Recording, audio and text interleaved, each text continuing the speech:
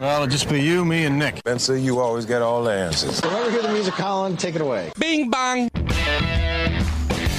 It's time for the Sports Mix on Talk Radio WRNR and TV10. Let's mix it up with a breakdown of some local, regional, and national sports with Spencer Dupuis, Nick Verzolini, and Colin McLaughlin.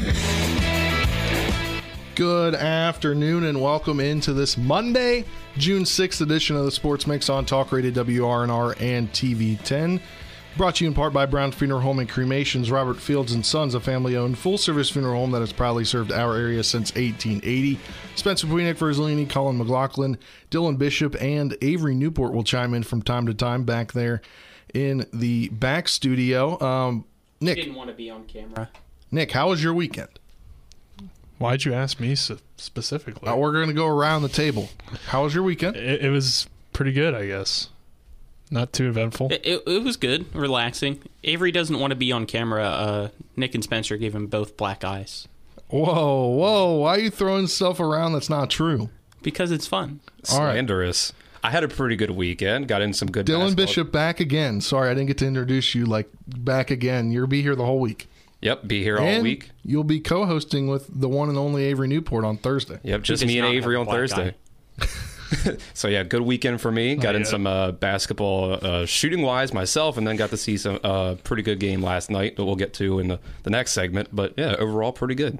And, Avery, can you hear us? Yeah, I can hear you guys. How was your weekend? It was probably less than good, I would say. We were supposed to hang out and get some brewskis, and then your stomach didn't feel well. Yeah, that's kind of what happens when you drink 3 cups of coffee in one day. It's you got to cut that back. Yeah, it's not going to bode well for you. So yeah, I've learned my lesson. So won't happen again, Spencer. All right. Well, we'll chime in. We'll have you chime in here during the NBA segment as well. Sweet. Can't wait.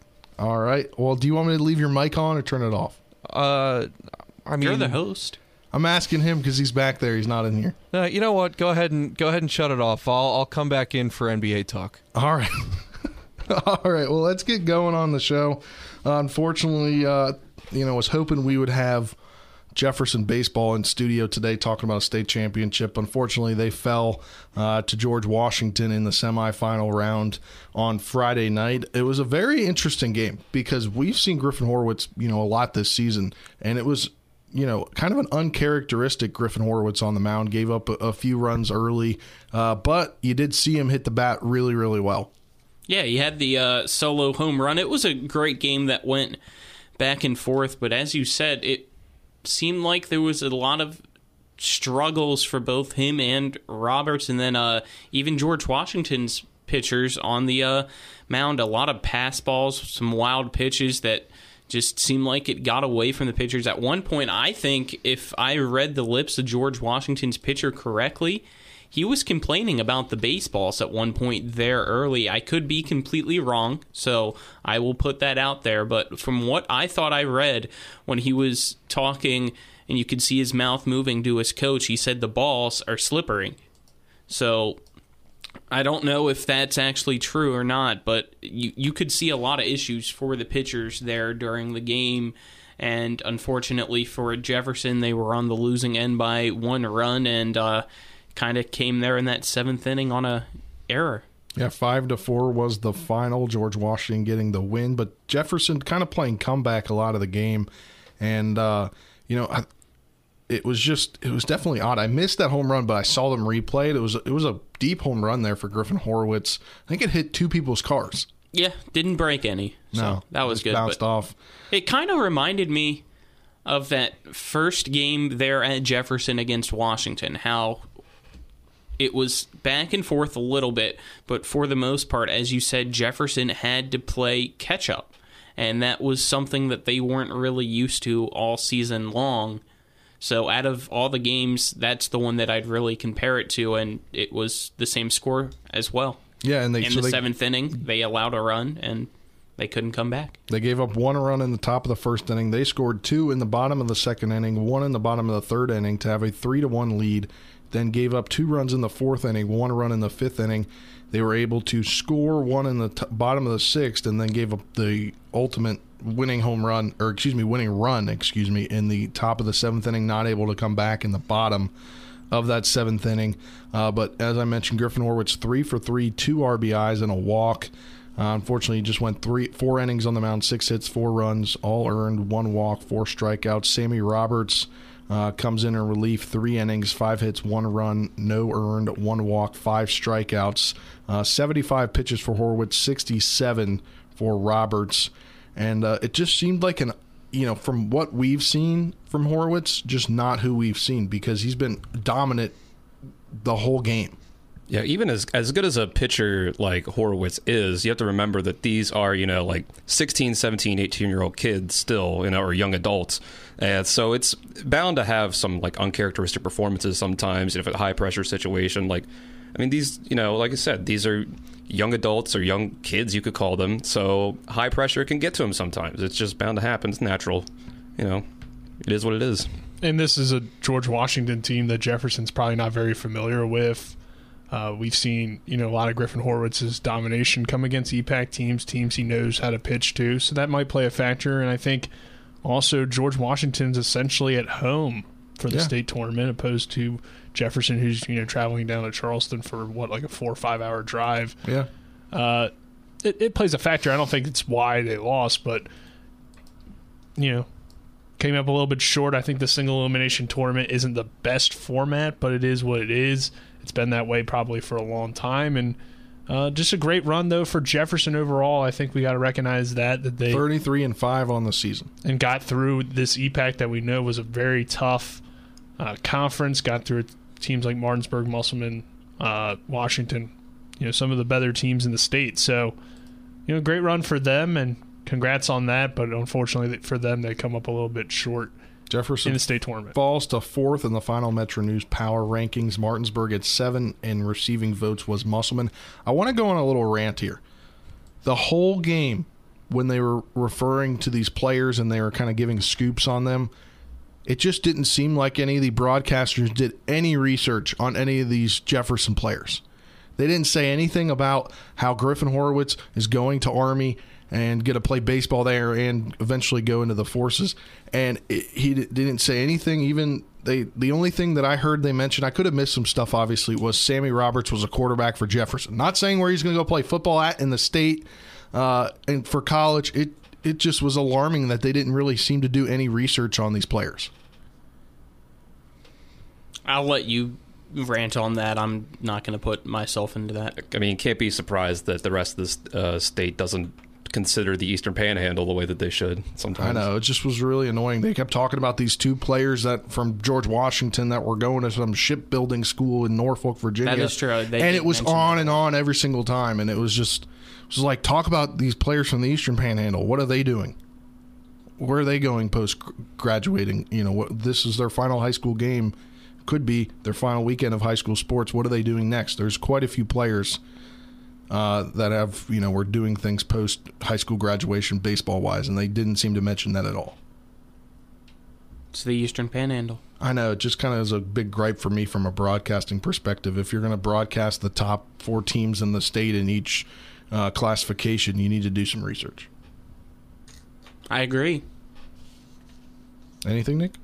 I didn't tune into the game, so I wouldn't know exactly what they had said. Yeah, but let's move over now to Legion baseball as they got their season started over the weekend. They split a doubleheader with Frederick Post 11, and Trip Tobin filling us in on a lot of stuff last night. Let me go back to these texts where he filled us in on everything that happened. I guess 2 of the pitchers that were playing are twin brothers, and that were playing for Frederick, and they were both committed to play D1 at St. Joseph's University. Berkeley went 1-1 in the doubleheader. Let me pull up some specifics here. They lost the first game 2-1, which was almost a pitcher's duel there, I guess you'd say, between you got 3 innings out of Stottlemyre and 3 innings out of Reed, or 4 2/3 out of Reed for Berkeley Post 14, and then for Frederick. DeSanto is one of the twin brothers going to St. Joseph's. He went 5 innings, and then Thomas got the win there for Frederick. But looking like a good team shaping up there for Berkeley Post 14, Colin. Yeah, big difference between game 1 and 2. As you said, game 1 was a pitcher's duel there, 2-1. And game 2, the Bats came out there for the Hornets in a dominating 13-1 fashion, getting 21 hits there, only walking twice. So it wasn't like the pitching on the other side was struggling. It was just that Post 14 was able to put the ball in play, and hopefully we see more of that this year than the opposite there in a 2-1 game. Yeah, and if you look at the the box score for the game 2, 13-1 win. Cam Moore went 4 for 5, 2 RBIs. Colin Reed 3 for 3 with 2 RBIs, and then 3 for 4 was Cayman Gonzalez.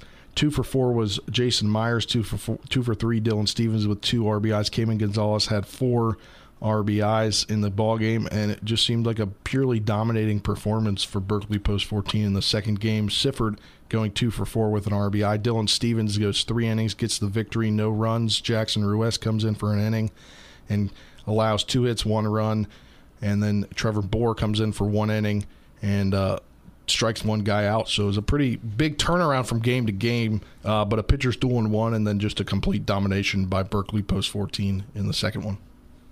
Yeah, it looks like a pretty good start to their season, even though game 1 didn't go their way, game 2 did, and the Bats really hit the ball well. I mean, 21 hits, yeah, it's a ton. We don't see that in high school very often. You don't even see that professionally too often. Yeah, no, you don't. But really impressive outing there in game 2, and I think game 1 was a solid pitching outing. And this team, we talked about it. They have pretty much an all-star team of the Eastern Panhandle, so it's kind of good to see that they can be competitive in, I guess, a regional type atmosphere against a Frederick team, and get that 1-1 series, and we'll see how they do from here on out. But definitely an exciting team, and a team that looking forward to see. I believe we have them for the first time on Wednesday of next week. Yes, Wednesday of next week, the 15th. They're at home against at P.O. Faulkner Park against Leesburg Rangers out of the Post, I believe, 34 in Leesburg. Wednesday, they're at Potomac Valley Post 64. That is a 6 p.m. contest. And then now let's move over to the other Summer League team in the Martinsburg area. The Martinsburg Blue Sox, they split a doubleheader with the Cumberland Orioles over the weekend, picking up a 7-6 win in 8 innings in Game 1 and dropped an 11-7 decision in the nightcap. Game 1, Alex Jenkins went 2 for 4 with a double and a triple, while Steven Summer came through in the clutch for his team, going 1 for 4 with 3 RBIs, including knocking in the game-winning run. Bradley Weaver added a 2 for 4 effort with 2 RBIs, and Chase Anderson a pair of hits. Nick Reeves picked the win after working 3 2/3 innings on the mound, recording 5 strikeouts. Game 2 saw Weaver continue his strong work at the plate, 2 hits, both doubles, 3 RBIs. Summer 2 put some key work, going 3 for 4 and a pair of RBIs. DJ Triggs went 3 2/3 innings on the mound, striking out 5. Blue Sox manager Scott Jenkins said a pair of misplayed foul fly balls led to 6 runs for the Orioles of Cumberland, helping their cause in the second game. They returned to action Saturday, hitting the road to play the Hagerstown Braves. The Blue Sox next play at home, which is Musselman High School, on June 18th when they host a doubleheader against the Frederick Rebels starting at 5 p.m. So Colin wanted to cover the Blue Sox. So might as well. I mean, we know DJ Triggs, who seems like went pretty strong there in 3 2/3, but as you said, it was errors that got him the loss. Anything else? No. All right, well, that'll do it for this segment of the Sports Mix, brought to you in part by Parsons Ford. Kent Parsons Ford in Martinsburg. We became number one by making you number one first. Go to ParsonsFord.com for more. On the other side of this break, we'll talk NBA Finals. Golden State tied the series last night in a dominating fashion. That's next after this 2-minute break. You're tuning in to the Sports Mix on Talk Radio WRNR and TV 10. Like a stone, and I fell head. With 4 new car dealerships and 4 used car dealerships in 3 states, Parsons is the largest used car and fastest growing new car dealer in the tri-state area. Take Parsons Ford with huge savings on hundreds of new Fords, financing from 0%. Parsons' goal of financing for all. And Parsons' famous above-market trade-in allowances that help make Parsons #1 for used cars, too. See why so many won't buy anywhere but Parsons Ford in Martinsburg. We became #1 by making you #1 first. Parsons. Are you at risk for a heart attack or stroke? WVU Medicine would like to remind you it's important to recognize the signs and symptoms so you can seek medical attention fast. The acronym FAST stands for F, face drooping, A, arm weakness, S, speech difficulty, and T, time to call 911. If you are having a stroke, get medical attention right away. Immediate treatment may decrease the risk of disability and prevent death. This important message is brought to you by WVU Medicine. Ever try to collect on an insurance claim? Perhaps a homeowner's claim, auto accident, or fire. Insurance companies collect money from you for protection should something bad happen.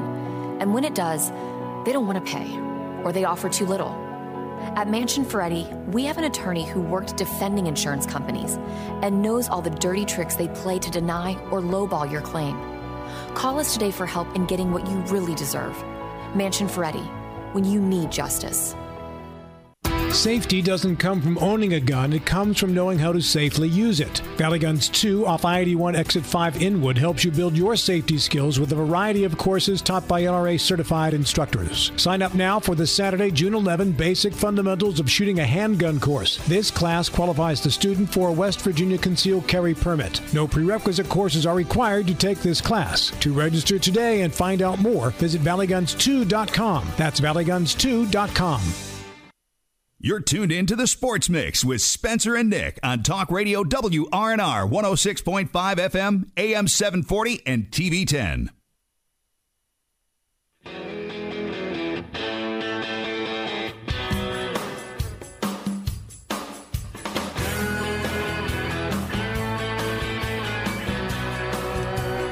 Welcome back to this Monday, June 6th edition of the Sports Mix on Talk Radio WRNR and TV 10. Spencer Dupuis, Nick Verzolini, Colin McLaughlin, Dylan Bishop, and Avery Newport. Happy to have you with us.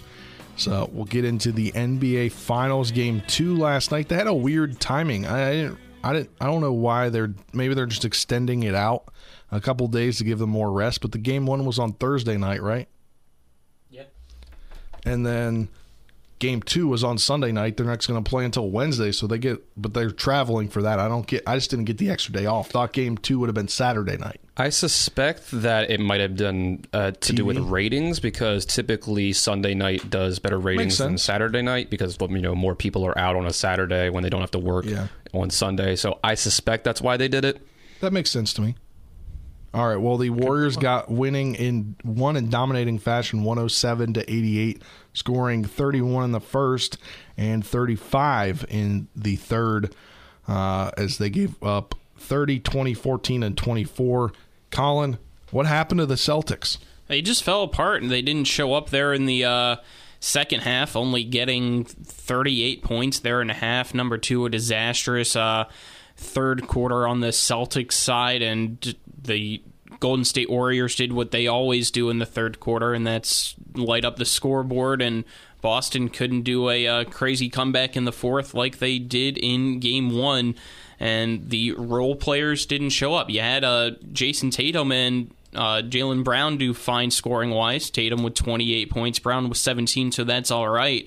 And then White with 12, which is pretty good, too, for him, even though he had 21 last game. But other than that, there were no other double-digit scorers. And starting-wise, you got Smart, Williams, and Horford all with 2 points each, and you cannot have that and expect to win, as well as turnovers. Frankly, I thought this was just a really, really good defensive performance by the Warriors. It was.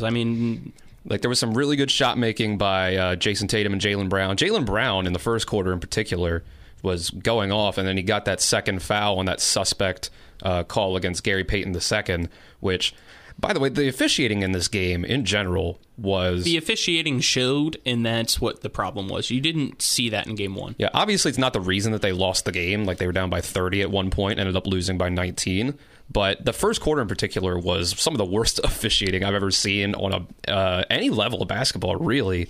But I think in general, when it comes to the Celtics, they're not going to win games in this series if they're getting as few shots, especially from deep, as they are from their role players. In the first game, Al Horford, Marcus Smart, and Derek White were 15 of 27 from three-point range. And in this game, they were 2 of 7. Al Horford did not attempt a three-pointer in this game last night. Derek White was 2 of 4. Marcus Smart was 0 of 3. Some of that's probably the Warriors taking away those easy looks, but you have to find those looks. You have to make an adjustment so you can get open and get those shots. Avery, any take from back there?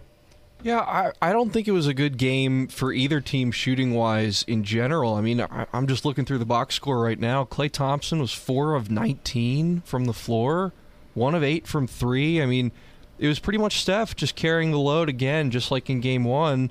You know, Jordan Poole got that highlight play. He hit the half-court 3 to end the third, but he really didn't have that great a game either. So, I don't know. I mean, if the Celtics had just gotten more production from a couple of their bench guys, from Horford, from Marcus Smart, Grant Williams, from any of those guys, then they just might have been able to make it a little more competitive because, you know, this game was close in the first half. Like, there's only, a 2-point Golden State lead at halftime? Like, that third quarter was really what did them in. They just gotten a little more production from role players instead of just relying so heavily on Tatum and Brown, who didn't shoot well, by the way, either. Jaylen Brown was just 5 of 17 from the floor, too. So, better shooting performances from your all-star scorers, a little more production from your role players and your bench, and you can take advantage of a less-than-average Golden State shooting night. Well, I think the big key was Draymond Green last night. I think his energy, and overall the Warriors just seemed to have a little bit more energy, I think, than the Celtics did. You know, he did his job. I know there's flack for maybe what the officials chose to call and what they didn't, but Draymond Green's job is just to get in the other team's head and just to make them angry. And he did that early in the game, and it seemed to carry over as the game went on. I think his intensity was a big part of the win, but also just, you know, we've all mentioned it, Boston really got no production from its starting lineup other than Tatum and Brown. I mean, when you get 6 points from 3 starters, that's not really going to help, especially against a team like Golden State. But a lot of that has to do with Green. His defense was great. I think, Curry did his thing, and really there wasn't much else scoring from the Warriors. They didn't have a great night either, but you got more looks and overall a better night than what you saw from Boston, obviously, in the dominating win. So, you know, good win for Golden State, and that makes this series now. I mean, this is back-to-back games where I would be a little bit concerned if, you know, Boston, both third quarters, you come out flat for whatever reason and kind of build a hole for yourself. Last night was, 23-point hole, I believe it was, heading into the fourth quarter, so pretty much not coming back from that. The other night it was 14, so it was definitely able to still come back, but that's back-to-back games where that might be a concern. But if we're going back to Boston, that does probably help the Celtics a little bit, but really this could be a 2-0 series for Golden State if they didn't have that collapse in fourth quarter. And that's why I'm optimistic still as a Boston fan, because as you said, the series is tied 1-1 still. Even though last night was a disaster, and I basically stopped watching after the third quarter because of how bad it was, you still took a game there in Golden State, so you have the home court advantage now. So hopefully Boston can get the job done there, and it doesn't go to 7, and maybe you can just get the 3 wins at home and it ends in 6. I've got to focus on that. I've got a statistic here for you just to show how good the Warriors defense was last night. That, Draymond Green, the way he talked after game one, they were talking a lot about how those 3 role players we mentioned for the Celtics hit all of those 3-pointers, and you wouldn't really expect them to hit as many. This wasn't really a case of shot luck, like shot-making luck. The Celtics' expected effective field goal percentage, which is based on shot location and how far away a defender is from the shooter, was only 49% last night in Game 2, according to Second Spectrum. It was the Celtics' worst single-game mark for the entire postseason and the worst in any game since January. Wow. And January was when they were under 500. Yeah, before we went to see them against the Wizards at Capital One Arena, and then Tatum went off. Game 3. Game 3 set for Wednesday night, 9 p.m. ABC from TD Garden in Boston. Boston getting that big home court advantage favoritism from Caesars Sportsbook. 3.5 is the opening line right now. I'm presuming that will change before Wednesday a little bit as things get closer to the game 3. I think. Go ahead, Colin. I'm just going to say quickly, it's obviously easier said than done, but Boston needs to figure out how to stop Curry, and they'll be fine. Yeah, I think both of these teams have negatives that the other team can take advantage of. Neither of these teams looks like a world beater so far. Klay Thompson and Jordan Poole have been inconsistent. I don't think that the Warriors can win this season if they can't, or win this series if they can't get consistent production out of both of those guys. And the Celtics just have to get those open looks for those role players outside of Jalen and Tatum. I think the Celtics, I think they just have to do a bit better job in the second half, because we saw in Game 1 they were outscored in the third by Golden State 38-24, did not have a good third quarter, and then the Celtics, of course, were able to go on that run to end Game 1. But then they had similar third quarter problems in last night's game, being outscored 35-14. I think they just kind of fell victim to those patented Warrior runs where Golden State gets into a rhythm, they get a couple threes, they get some good looks, whatever, and it's over at that point. They're in a rhythm and they can't be stopped. And I think Boston was just, the latest victim of what the Warriors have been doing pretty consistently for the last 8 years almost. So that was a very typical Warriors stretch in my mind. And Boston's got to find out how to slow that kind of momentum down in Game 3.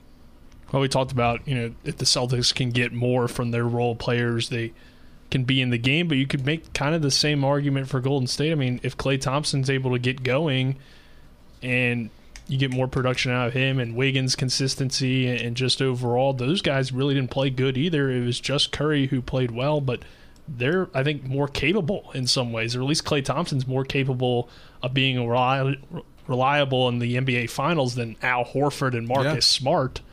So, I mean, it's looking like Golden State has the advantage to me, but it's only Game 3, and the Celtics do have home court throughout the series if they're able to take advantage of that. So, the remainder of the series, I should say, unless it goes 7 games. So, we'll see how it works out, but I feel like it's more likely for the Warriors to get better production from their guys than the Celtics are to shut down Curry and get production from Smart, Horford consistency. Yeah, that's a lot to do. It is. Yeah, Klay was only 4 of 19 last night, so he really has been struggling points during the series. He's looked a little older. He's showing some of the wear and tear of coming off of those injuries, but obviously he's such a great shooter. He can pick that production back up. Yeah, I mean, he just needs to find his spot and knock down shots. He doesn't need to necessarily be a real threat with the ball in his hands in terms of creating a shot for himself, but just, if he's open and able to spot up and knock down shots, I mean, he could get going easily. It has kind of like shot selection with him sometimes. Right. He's not taking, like, I remember one mid-range shot that he took last night. It was like he's been coming down in transition. Fadeaways and just like tough, difficult shots instead of doing what Klay Thompson does best, and that's be a spot-up shooter. Yeah. Definitely. And before we wind down the NBA segment, could be getting a new head coach for the Charlotte Hornets soon. Hornets owner Michael Jordan to meet with head coaching finalists Mike D'Antoni and Kenny Atkinson. Golden State assistant Kenny Atkinson set to meet with Jordan on Tuesday. D'Antoni visit is expected later in the week, sources have told ESPN. Who do we want between those two to lead the Hornets?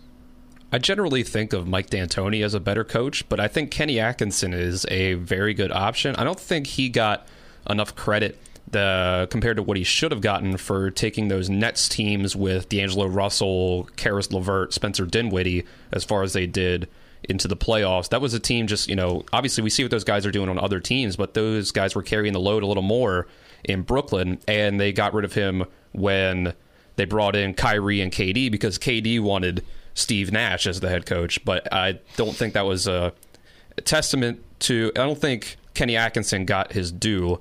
He should have been hired as a head coach somewhere else. So I think he deserves it. But Mike D'Antoni is the same way. He should be a head coach somewhere as well. Well, I mean, if they're... Go ahead, Avery. Okay. Well, I mean, if there's anywhere to go and be an assistant for a couple of years, you can just kind of, learn and get used to being a coach again, it's Golden State, I think. Because Mike Brown just got a coaching job with Sacramento, and he's been on Golden State's bench as an assistant for the last 5 or 6 years, however long it's been.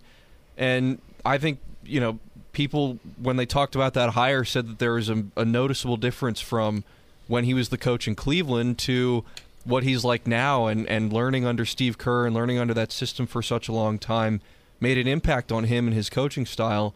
And, I think maybe having some experience under Steve Kerr and getting some time to learn the Warriors' offense and to learn why they're so dominant might help Atkinson be a better candidate for the Hornets going forward. Well, I think one thing, though, that Mike D'Antoni has done well throughout his career is coach point guards and have success with a point guard-led offense, going back to Nash with the Suns, James Harden, and Houston. So LaMelo Ball is the perfect type of player for his offense, and I think that would potentially work really well in Charlotte with a young team, a young core there, and he can maybe get the best out of those players. But also it does kind of seem like, to an extent, that maybe the game has passed him by a little bit because he really hasn't gotten those teams to championships. He's just gotten them to be, high seeds and have success in the playoffs.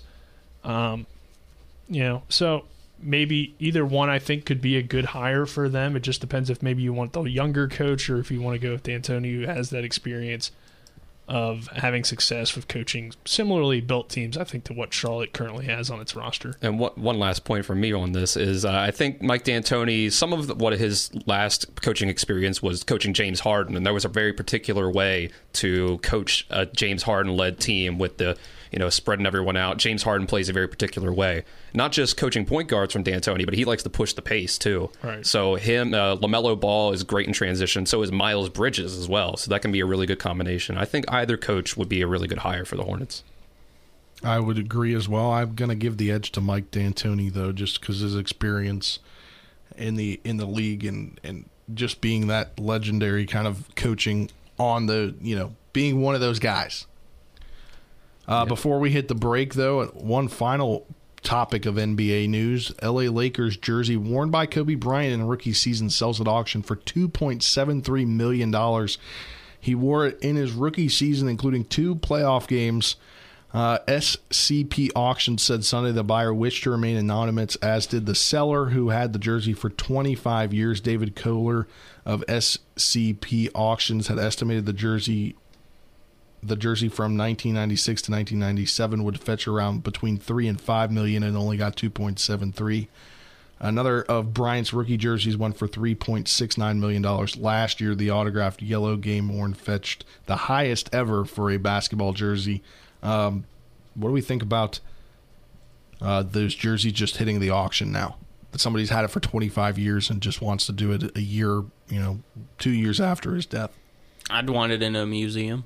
That's what I'm saying. Like Hall of Fame. Yeah. Yeah, I mean, from his perspective, that kind of stuff does go up in value after a person passes away. You see that a lot of times.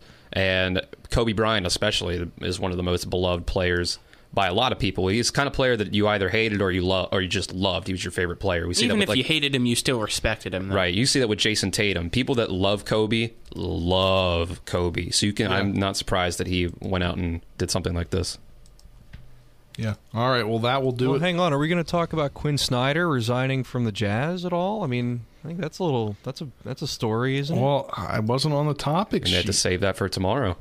I mean, come on. It'll be old news by then. Come on, Colin. I don't know. That's on you. Donovan Mitchell is not happy about it. That's on you. You made the topics today. Who cares about the Jazz? Well, why Donovan Mitchell about the Hornets then? Donovan Mitchell might be on the move. I didn't put that down either, sir. I added that because this was kind of news within the last hour. Yeah, Donovan Mitchell was unnerved, according to ESPN, by the decision from Snyder to step down. I mean, that could signal a huge shakeup there in Salt Lake City. We'll have to stay tuned to find out, I guess. Get into that later in the week. One thing similar to the Kobe jersey, a Wayne Gretzky jersey just sold for I did see that too. $1.4 million. Yeah. Which would be interesting. Why now? Why not wait years? I don't know. Interesting. $1.4 million. Would you wait years if you could have it right now? I don't know. That's a good question. That'll do it for this segment of the Sports Mix, brought to you in part by Orsini's Home Store. Not just an appliance store any longer. Cabinets and designer bedding, outdoor living. It is family owned and operated right here in Martinsburg at 360 Hack Wilson Way. Go to Orsinis.com for more. On the other side of this break, we'll talk Nationals and Orioles. Nationals had a good weekend, and potentially reinforcement coming this week. Now we'll talk about that next after this 2-minute break. You're tuning in to the Sports Mix on Talk Radio WRNR and TV 10. Homegrown sunset on my mind. I make it real good living in this city. Hi, this is Lauren from Orsini's right here in Martinsburg. Grilling is not just for the boys. We are a Platinum Traeger dealer carrying the Pro Series all the way up to the Timberline Series. We have every flavor of wood pellets along with accessories, rubs, sauces. Not just Traeger, we carry Utz, Meat Church, Lanes, and Dizzy Pig. We also carry a full line of Yeti products. Orsini's has everything to complete your backyard. Visit us at 360 Hack Wilson Way or at Orsinis.com. Do you need a place to go for a quick tobacco, soda, snacks, cigarettes, or beer run? Well, then you're in luck, because Enter and Exit has convenience without the cost. Enter and Exit right off Route 11 is located at 31 Meadow Lane in Martinsburg and soon to be opening in Chambersburg, PA. Enter and Exit is open Monday through Saturday from 8 a.m. to 11 p.m. and Sundays from 9:30 a.m. to 8 p.m. For great convenience without the cost, stop on into Enter and Exit today.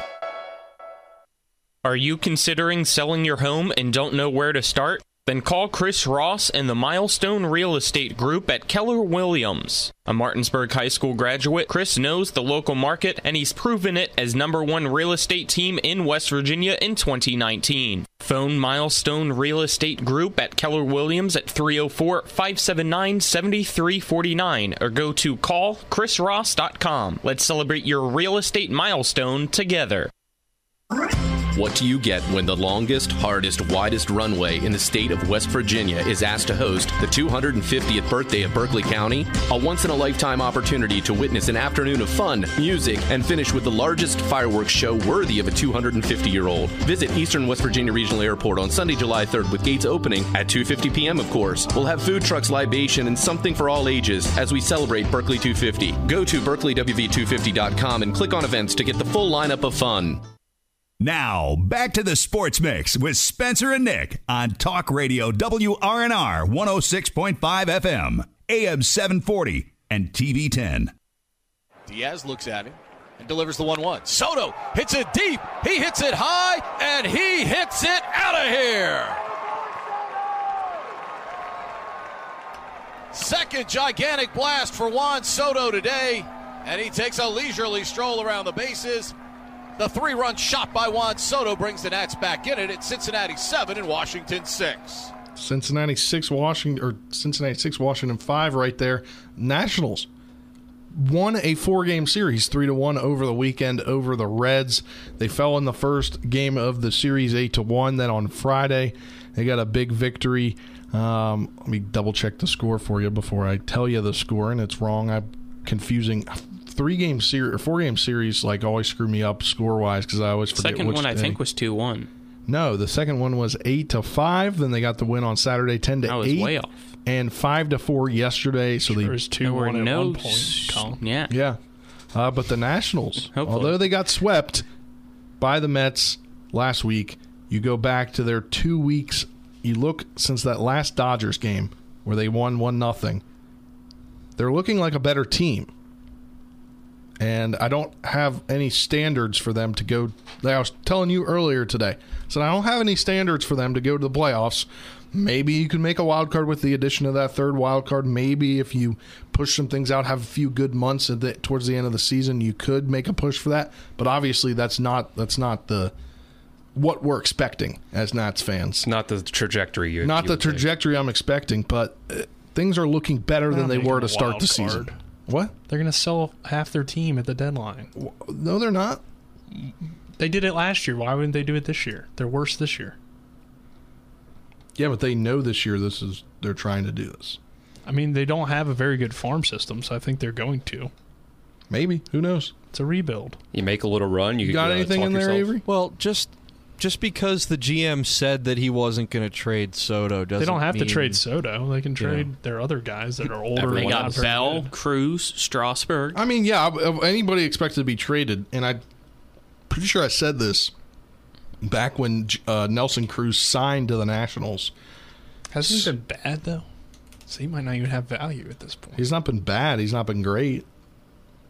I thought he's been he's $150. Isn't he like 40? Yeah, Nelson exactly. Cruz is, he's not much of a trade piece at this point, I don't think. But he's in his 40s. Yeah, plus he's on a short-term deal, isn't he? It was just a one-year deal, I think. Yeah. He's hitting 251. At one point, when we went and saw him, he was hitting like 180. Well, so I guess he's heating up. He's heating up. If he heats up, you can get like a low-end prospect. I mean, if he can get to 275, that could be... The average doesn't matter with him. He just needs to hit dingers. Yeah, that is true. But the Nationals of the last 2 weeks are looking better than they had prior to that. And as a Nationals fan, knowing this season wasn't going to be great, just progress. Seeing progress, seeing curly W's But in the the thing book. is, Spencer, most of the guys on that team aren't going to be a part of the team for the long term because they're older players. So progress really doesn't mean much unless you're seeing it from the guys that really matter, which are Soto, and he's already good. Keibert Ruiz, which is a bright spot of your team right now. I mean, he's throwing guys out left he's and doing right. a great job. And maybe some of the young pitching, so Josiah Gray and some of the bullpen. But like Josh Bell, I don't think he's going to be there very long. And even if he is, I don't see the Nationals winning during his tenure of his prime. So, I mean, it's good, I guess, that they're winning, but not really. You rather tank and lose and maybe get a number one pick. I mean, I guess, but like you just got to, as a fan, you like to be able to cheer for something during the season. That's fair, I guess. That is fair. And they could be getting a reinforcement this week with Steven Strasburg. He had an amazing outing on Friday night for AAA Rochester as the team was on a road trip. He did not go to their local affiliate there in Fredericksburg. He ended up going up to Rochester, New York to pitch for Rochester, and he had a no-hitter going at one point, but his final line, 6 innings pitched, 1 hit, no runs, 1 walk, 4 strikeouts on 83 pitches, 50 of them for strikes. He's throwing a bullpen today to see where he is, and if they think he's good enough, if he thinks he's ready to go, that he doesn't need another rehab start, I think he could start on Wednesday down in Miami. And I think it's better than having a Don in the rotation. Definitely. I mean, just having Strasburg back, I think, is a little bit more exciting for everyone. And I think there'll be more people at the games. Maybe. At least a few thousand more. But we're not in the Athletics territory. No. Well, that's because they're protesting. Also, just no one goes to games in Oakland anyway. That's also true, too. Yeah, also the Nationals don't play in a 60-year-old stadium that needed to be replaced 30 years ago. I believe they were playing their believed rated number 29 out of 30 in worst Trop behind them. ballparks. What? Is the Trop behind them? The athletic stadium's on it. Is right behind them, I guess. I don't know. I read something earlier in the last 2 weeks that said they rated Nats Park 29th? Yeah. Oh, really? They rated Nationals Park 29th? That's in shocking. worst? That's surprising. I believe so. Who ranked that? I don't know. How would you put the Coliseum or Tropicana Field better than that? Yeah, I don't understand how you see Tropicana Field as down there in the bottom 2. Maybe I was wrong. They were ranked 24th, excuse me. That's still pretty low. That's still sad. Yeah, that's a pretty new stadium to be ranked that low. Yeah. 7th worst. What are the reasons that they cite for? I don't know. I don't have that all. All right, well, we can talk about that later. Maybe they need to move their wall back more, raise it up. In left field, bit. yeah. Yeah. Raise it. Maybe that adds to the stadium quality. Who knows? We'll have a weird right angle. What about the Orioles? Give me an Orioles update. They lost another series to a team that they should have won the series against. Well, all in one game behind. Pitched all right yesterday. 1-run games, though. I think that's kind of a bright spot because he looked really good like 2 years ago when he first came up, or at least he looked serviceable, and then he looked really bad last year. So if he can maybe get something going, I mean, I don't think he's like the future of the franchise or anything on the mound, but he could maybe be a 4th or 5th starter at some point. So that's a bright spot. But all right, I've got a highly debated hot take. Highly debated. Highly disputed? Highly disputed. Adley Rutschman needs to go back down to AAA. No, he doesn't. Yes, he does. He's hitting like 130 in 12 games. But there's nothing for him at AAA. He's got to get better, got to improve. The best way to get better is going against the best talent. I mean, I guess the Orioles aren't playing for anything anyway. So. Yeah, they might as well let him get his licks in against the best pitchers so he can try to figure it out. Just throw him into the fire. I thought you were agreeing with me like an hour ago. I mean, you can go either way. He's played in AAA for a while. I think just overall, it's not like they have another really good catcher that he's taken the spot of or DH. And it's not like they're playing for a wild card spot really this year. So let him play against the best competition. I mean, they could be if they wanted to. 5 games back right now, the wild card. I mean, you make a little run. Are they real? Orioles buyers at the trade deadline? Well, yeah, but the third wild card spot's the Red Sox. The and AL at is not great. Interesting. You got the Royals at 17 wins on. Well, they're not making the wild card, so it doesn't matter. All right, they'll be about 15 games back. The AL is super top heavy because you have the Yankees and the Astros who are just kind of running away with it right now, and then you just got a bunch of other teams that are just kind of average. All right, well, that will do it for this segment of the Sports Mix, brought to you in part by Hagerstown Ford, revolutionizing the car buying experience. Buy your next vehicle online. They'll deliver it to you. If you don't like it, they'll take it back. Go to HagerstownFord.com for more. On the other side of this break, we'll wrap things up. We'll talk a little Commanders. They released themes for all their games and some interesting things on that list. We'll do that when we come back and wrap things up on this edition of the Sports Mix. I made it down the coast in 17 hours, picking me a bouquet of dogwood flowers, and I'm hoping for...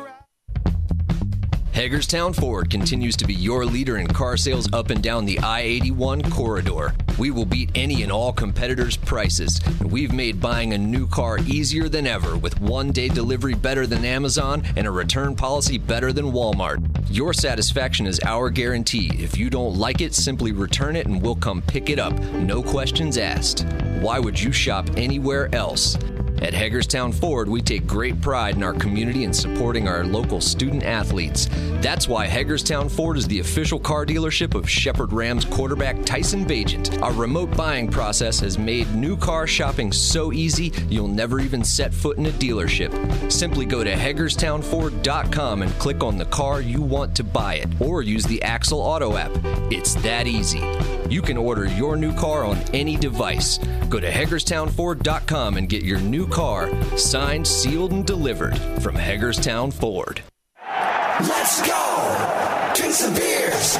Mountaineer Grill and Pub! Mountaineer Grill and Pub offers many daily specials, including Trivia Night Monday, Karaoke Tuesday, Steak Night Wednesday and Sunday, Thursday night Boneless Wing Night, and on Friday and Saturday nights, there'll be a DJ and or karaoke. And remember, Monday through Friday, happy hour, 11 a.m. to 6 p.m., $2 domestic bottles and $2.50 domestic drafts.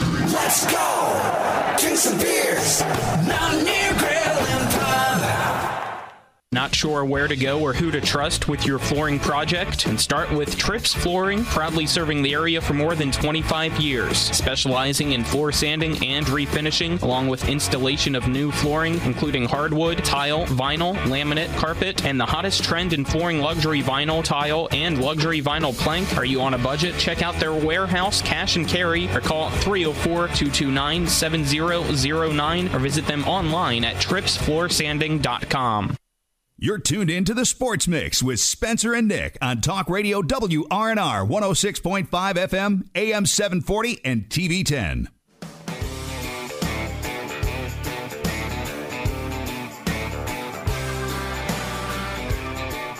Welcome back to this final segment of the Sports Mix for your June 6, 2022, brought to you in part by the Marius Group and Ameriprise Financial Advisors, John Everson and Phil McCoy. You can call Ameriprise Financial Services at 304-263-4343 or stop by their offices at 1270 Winchester Avenue right here in Martinsburg. Spencer, Nick, Colin, Avery's back there. Dylan's right here. As we get going on this final segment, about 3 or so minutes left in today's show, we'll talk little Commanders news. They release game themes, and Colin has on the thing for their, quote, inaugural season. Yeah, that's what it said on the post there that was sent out by the Washington Commanders Public Relations. When's the expansion draft? It's the inaugural season. Yeah. That's what it says. Washington Commanders announce game themes for I'm not making fun of what season. you said. I'm making fun of them more so. Happy first birthday. I don't know. On the Twitter post, and it just says our 2022 game themes. Apparently, August 13th, the preseason, their only preseason game at home, facing the Panthers. They are going to unveil their fight song. So, I guess the old one's out of date, huh? Yeah, old one's out of date, so they're bringing back a new one. And Jason Wright says, quote, I think Commanders fits well with the old fight song. There's stuff there that really connects well. Yeah, that's all it is. That's why they kept Hail one of to the reasons No, it doesn't. we really gravitated towards it. Hail to the Commanders? It's an extra syllable. It doesn't even work. Well, they could go with Hail to the Commies, but I don't think that would go over well. It would. No, that would not go over well at all. If you look It's on DC, here, of course it would. I think they only released this because of last year and the whole debacle with the Sean Taylor Day and everything. So I think they're trying to do better, but I don't know. Commanders kickoff, what does that mean? That's the first game as the Commanders. So and then they're kicking off. We are all Commanders. What is that? So they don't really go into detail, I don't think, about any of this stuff. They do, because the theme for We Are All Commanders with special celebrations honoring Hispanic Heritage Month, HBCU Night Out, and Pride Night Out. So it's the... is it on their website? On the app, Washington Commanders app. Didn't know. I don't have the app, so I can't tell you there. Colin's And got you the call app. yourself a fan. Yeah. You don't have the Commanders app? All right. Well, 90th Unreal. anniversary celebration and alumni homecoming versus the Green Bay Packers. So they want as many fans and alumni there for that game. Fan Appreciation Week. Colin, what'd you say was the date? I'm looking out for the blackout game against the Vikings, whiteout game against Dallas, and then Week 17 against the Browns. Apparently, there's going to be a mascot that comes out at the end of the really season. have a mascot? They had before? Chief Z. Yeah, but that was he was an a unofficial. fan. Yeah, he was an unofficial mascot. So this will be an official mascot. And why is it during Week 17? I don't know. Seems late to me. It is. But salute to service game, also the blackout game versus the Vikings, and then rivalry week versus the Cowboys, final week of the season. Should be interesting. Obviously, we'll have their games as normal on the station, radio-wise. Like a good 7 wins. All right, well, that'll do it for this edition of the Sports Mix. For Avery Newport, Dylan Bishop, Colin McLaughlin, Nick Verzolini, I'm Spencer Dupuis saying so long. We'll talk to you tomorrow.